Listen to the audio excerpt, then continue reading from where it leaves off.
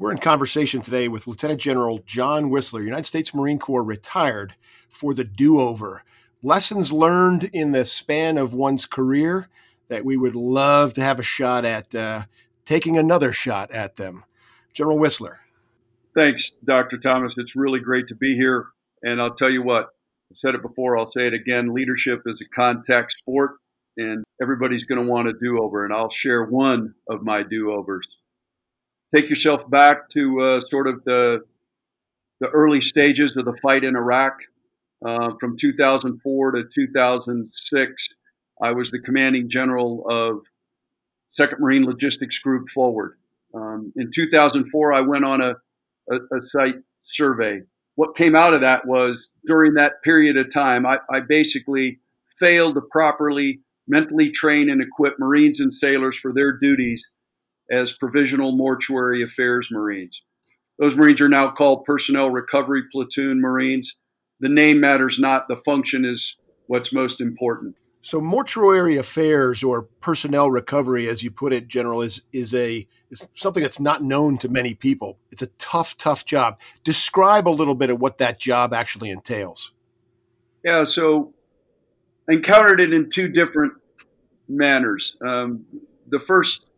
The first piece was for a platoon of truck drivers, actually almost a company of truck drivers, young men and women age 18 to 22. They were the age of most of our midshipmen at the Naval Academy.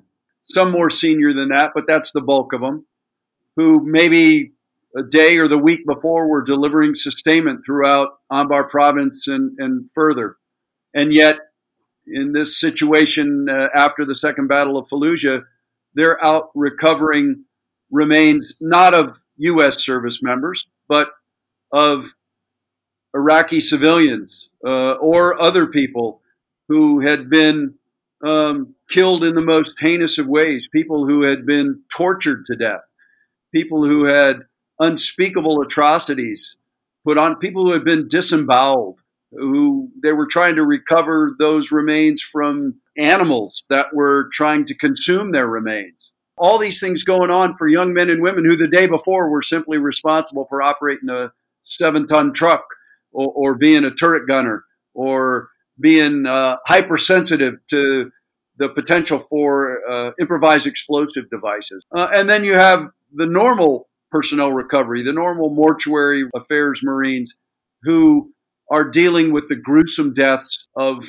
people perhaps that they know, but certainly if they don't know, people who that they have a fine kinship with, other Marines who may have gone to boot camp at the same time, who suffered a grisly death, burned alive, dismembered by improvised explosive devices, remains that show up not even in sufficient quantity to say that this is the entirety of what that young man or woman was before their death. So they came out of this traumatized. They came out of this with significant post-traumatic stress.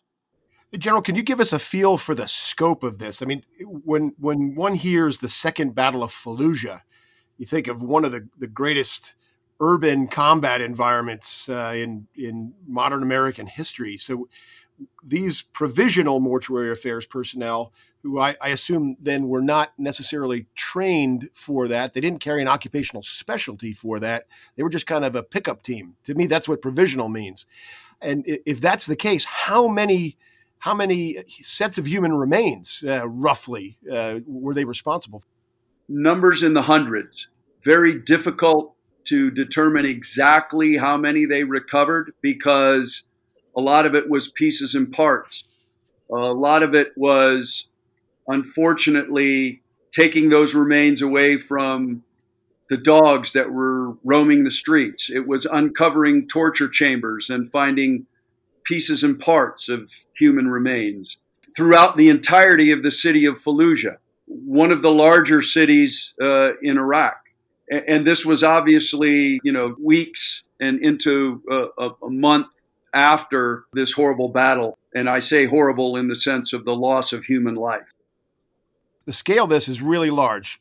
Bodies that number in the hundreds, manner of death, as you as you mentioned, is indescribable here. Some of these things are death resulting from torture, but we're also talking about a month plus later. So decomposition is also a big factor in this, in the heat of Anbar province in Iraq. Absolutely. The conditions were, I would offer, almost indescribable.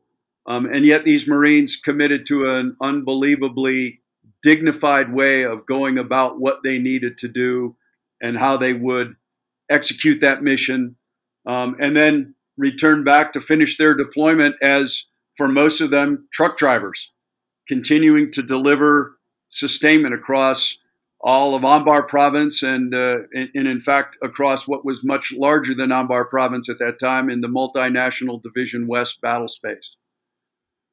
So when I came back in 2005 to command the logistics organization for multinational Division West, as I was a leader out making my rounds, making sure that I was getting a sense of the battle space, if you will, I made it my mission to go out and visit our officially assigned Mortuary Affairs Marines. But once again, what I found out was the Marine Corps had a paucity of trained Mortuary Affairs Marines, now personnel recovery Marines. And so we had created provisional units, mostly out of some supply units across the Marine Corps. And we would give them a rudimentary training, but it was more in the process. It was how to identify the remains, how to take personal effects, how to bag up personal effects, all of the things that you want to do very deliberately, very delicately, so that the things that are returned back to families, that they have recovered everything about their loved one. But there was virtually no significant training in the psychological impacts. Would it be fair to say then that, and this is how I would imagine a young Marine reacting to this extra duty or collateral duty, if you will. Hey, I didn't sign up for this. Recovering bodies, American, Iraqi, or otherwise, I didn't sign up to do this. I'm not trained to do this. Did you get that reaction from some of them, or was their reaction something different? No, I have to say that their reaction was one of, like most Marines, they wanted to take on whatever responsibility they could take on to be a part of the fight. As some of them Marines in the Marine Corps Reserve, they wanted to be able to say that they had participated in this great conflict, which they believed was necessary, and that they believed they were providing a mission to support their fellow Marines. And you could see it in their compassion. On one occasion, I was actually in the Mortuary Affairs facility when they brought in a KIA Marine. Along with him came some of his fellow Marines. They were distraught. And the compassion with which these Marines were dealing with this dead Marine, and their ability to transmit that compassion to their fellow Marines, gave them a true sense that they were a valuable part of what was going on. So while some of them became significantly troubled by what they had to do, I never sensed that initially they felt they would have rather been doing their sort of other occupation, because for many of them it was their opportunity to serve in Iraq and to serve in the fight against Al-Qaeda. So as I'm going around the battle space, visiting, and I made it a point everywhere I went, we had several Mortuary Affairs organizations set up around the battle space. I would always make a point of going and visiting the Mortuary Affairs Marines. And what I found out was not many of them were, really open and honest about discussing things in their workspace. Didn't really understand why that was. Perhaps I didn't have the right open and honest feedback loops that I needed to have. So I chose what I found was a better place sometimes to get honest and frank conversation, and that was in the chow hall. And so I remember being at Al-Assad, doing a visit up there, went into the chow hall and went over to a bunch of Marines that I recognized were the Mortuary Affairs Marines. And they were sitting sort of way off in the back of the chow hall by themselves. And I asked them, I said, hey, you fellas mind if I join you? And they said, no, sir, but why would you want to sit with us? And I said, well, I just kind of want to have a conversation, see how it's going. And their comment to me was, but don't you smell it? And I didn't really understand what they were talking about. And I said, well, what do you mean? And they go, sir, we smell like death. We work around it all day long.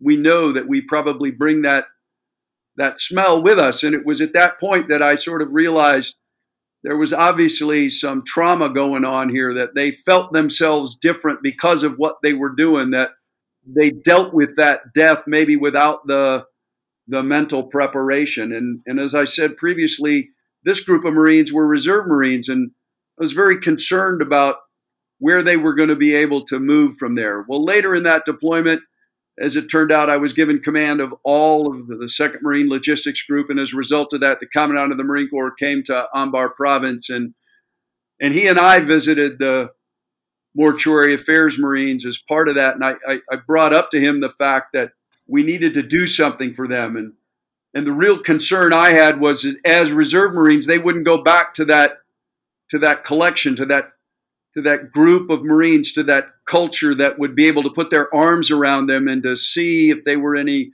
mental distress. So we went and modified the existing plan, which would have included, if I remember right, a 30-day and then a 120-day, get together, if you will, in terms of their drill. And we modified that to a 30, 60, 90, 120-day. We tried to bring in mental health professionals. This really allowed us to bring about some changes in policy, to change about funding, to be able to bring, at least in the interim, some support, some mental health support.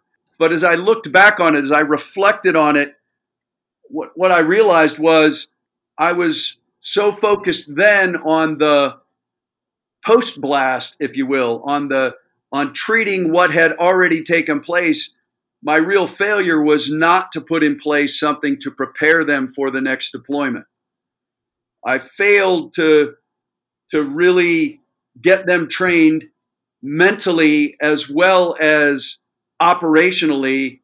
To include, I would offer screening for those people who perhaps wouldn't be best prepared for this kind of very arduous duty, although, in comparison, if you will, right, we think about that forward deployed, out in the fight infantrymen or the people out dealing with IEDs or with enemy contact.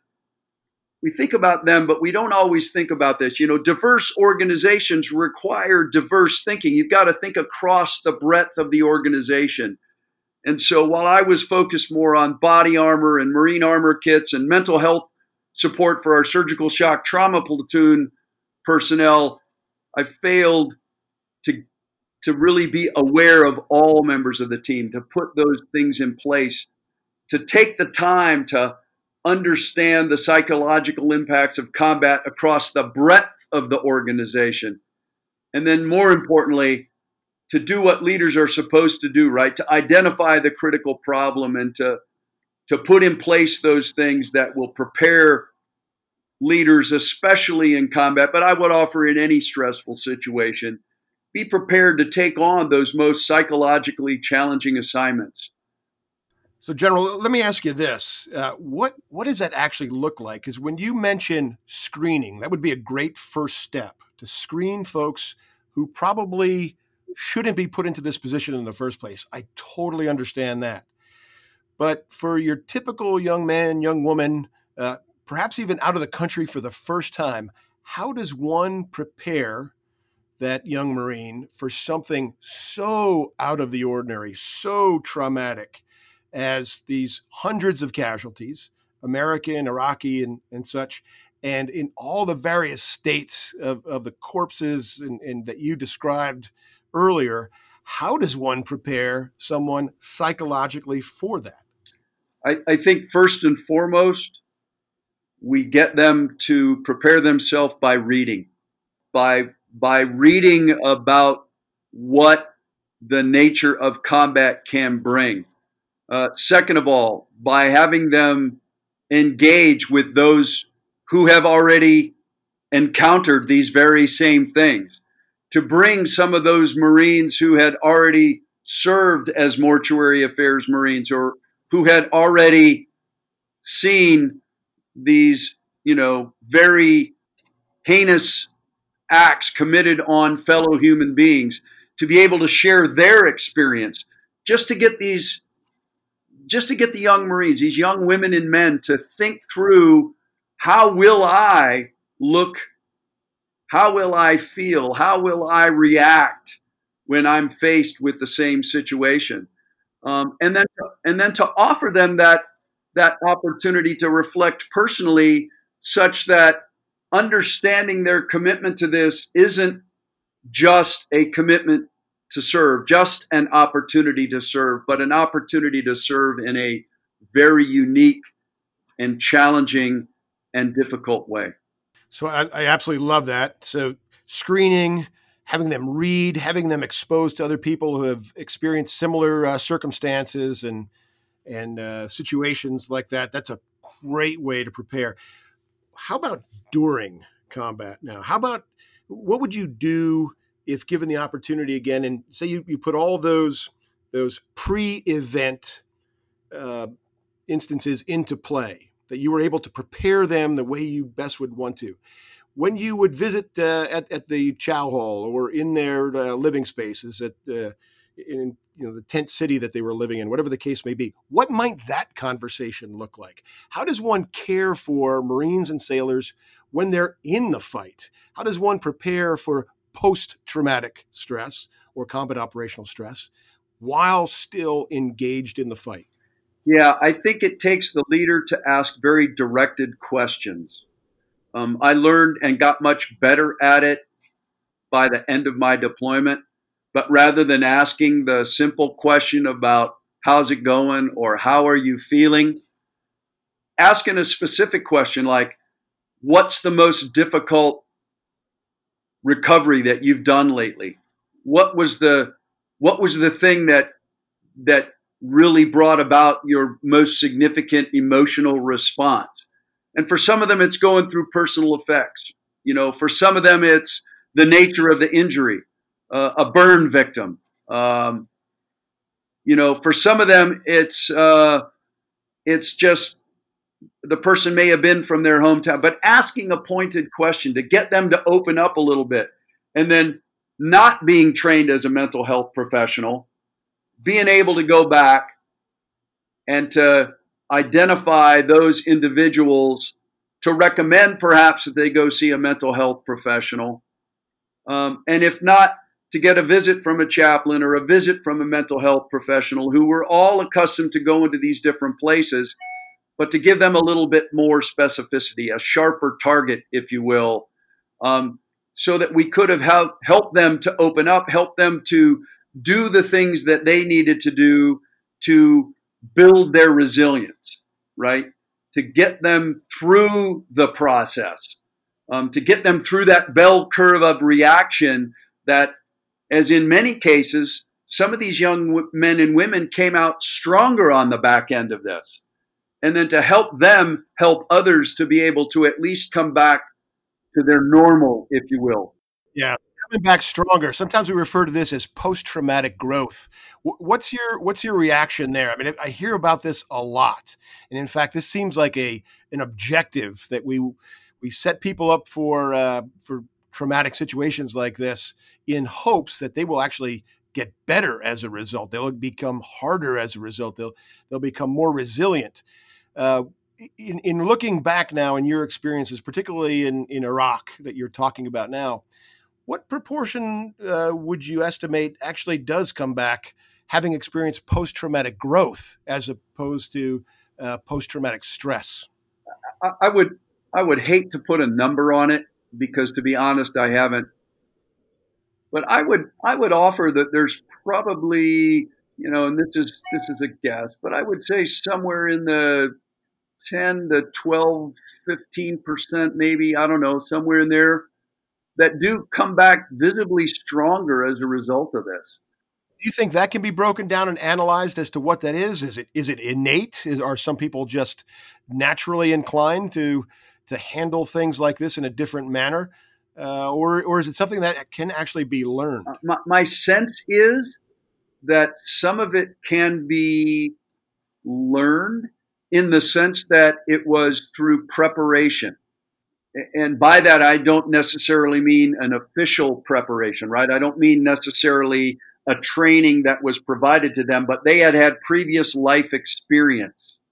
They had endured trauma before and had come out of that, maybe not stronger, but they knew how to deal with it. And then when encountered in a second scenario, because they knew how to encounter it, they drew on that, and then from that became stronger. So, General, you mentioned this concept of post-traumatic growth, and this is an interesting one. And in some ways, it seems like an outcome we're all after here. How do you train, educate, develop individuals so that they're prepared for this in the best possible way, that they come away somehow better as a result of exposure to trauma or difficult, trying circumstances? You've experienced this place for 4 years, the immersive environment for 4 years. You've come back here since then to teach and share your lessons of drawn across the span of a 30-plus year career. Tell me, what can or should we be doing at the Naval Academy that sets graduates up for that type of success? Thanks. Yeah, I think based on my experience, part of it started obviously before I ever got to the Naval Academy, and that was I experienced failure. You get cut from a team. You don't get picked on the playground to be, whatever.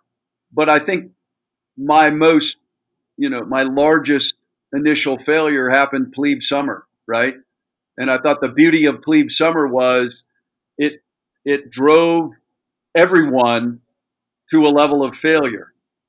And out of that failure, you could not dwell on the failure. You had to analyze it. You had to understand it. You had to understand where you were weak and how you needed to be stronger. And it caused you to reflect on how you were going to prevent that failure from taking place. And so I think resilience is built on an ability to deal with failure. And so I think the idea of this 4 years of not letting people live inside their comfort zone, if you will, of pushing people academically, physically, mentally, outside the classroom, pushing the envelopes of where they're comfortable and then giving them mechanisms to be reflective. This idea of studying the Stoics, of studying great leaders who've endured great challenges before and have, I would offer, come out stronger. Certainly Admiral Stockdale, one of those people who picked up this capability, this idea of stoicism later in his life, but to take these, what may be perceived as sometimes academic ideas or concepts, but to put them in place in a very pressure-filled environment, but one that also provides positive feedback for where and when people have recovered from failure. I think that's how you build resilience. And I think that's where the midshipmen need to see and focus on how these things are important in the curriculum, but where they translate. And so that the midshipmen take opportunities to push themselves into areas where perhaps it's outside their comfort level, where maybe for many of them, it will be the first time that they will have experienced a failure, not of a failure morally or ethically, but of a failure of their ability to achieve something that they wanted to achieve. And then secondarily to that, to focus on this study of warfighting, because it is critical to them. It is the thing that will potentially give them the most challenge in their careers. So experience failure, be a student of your profession, prepare yourself well. Now, what happens if we have a midshipman sitting in class right now that is prone to thinking, well, this is all well and good, but it's not going to happen to me. Your experience, your life, involved all these traumatic events or exposure to these events. because we were at war in Iraq or in Afghanistan, but I just don't see it happening on my watch. What do you say to them? What I would say to them is, I'll give them a personal and then a reflective, if you will, current events example. I don't think any of the midshipmen that went on summer cruise on the USS McCain or the USS Fitzgerald realized that they were going to encounter a very traumatic situation, a situation in which they needed to be prepared to take on the responsibility to save the ship and to save the lives of fellow shipmates. My own personal example is, short of just over a year after graduating from the Naval Academy, I was in my first helicopter crash, that in a CH-46 that crashed into the ocean with 3 Marines who couldn't swim. And that experience was, at least in the moment, very traumatic. So I don't think you can ever say this won't happen to you. I deployed on what I thought as a young captain was going to be a routine deployment to Central America, which became something else when there became indications that Nicaragua had desires to encroach on Honduran sovereignty. So to say that it's never going to happen to you is certainly not a fact. And then I would just offer that the events of daily life, you may very well encounter this in a totally different way. You may encounter it in the death or the loss of a child, or the death or the loss of a loved one, or some other traumatic situation that you come upon. So to use this excuse, and I would say that very strongly, this excuse is I don't need to do it because it will never happen to me. This idea of dealing with traumatic stress is one that it impinges on everybody's life. It is certainly heightened in the combat environment. And certainly, if someone sticks around the military for a career, history says you will encounter it. But I would offer there are many other occasions, whether it be training, whether it be day-to-day life, where you need to prepare yourself, because the nation expects that the Naval Academy will produce young women and men who are women and men of character and are women and men who can lead in these most difficult of situations. And to fail to take this 4-year opportunity to make yourself the best you can be in that, I think, is a true shirking of your responsibilities and a true shirking of the opportunity that you've been given an opportunity to be a member of the Brigade of Midshipmen. Okay, powerful words, words to live by, actually. So one more time, what was your do-over? My do-over was that I would like to have had a better understanding for the diverse nature of my organization and to more effectively be proactive, to prepare people for the trauma that they were going to face, as opposed to simply, after digesting what was going on, to the reactive, helping them, if you will, after the blast, to help them once they had sustained this trauma, to make them more resilient on the front end so as not to have to deal so much, for them, many of them, with emotional scars that may last a lifetime. Well, General, it's often been said that we learn best from our mistakes. We learn best from our failures. You've given us something to think about today, the failures you experienced, the mistakes that you've made over time. And I think we're all going to be better as a result of it. Thanks for your time today. Thank you, Dr. Thomas.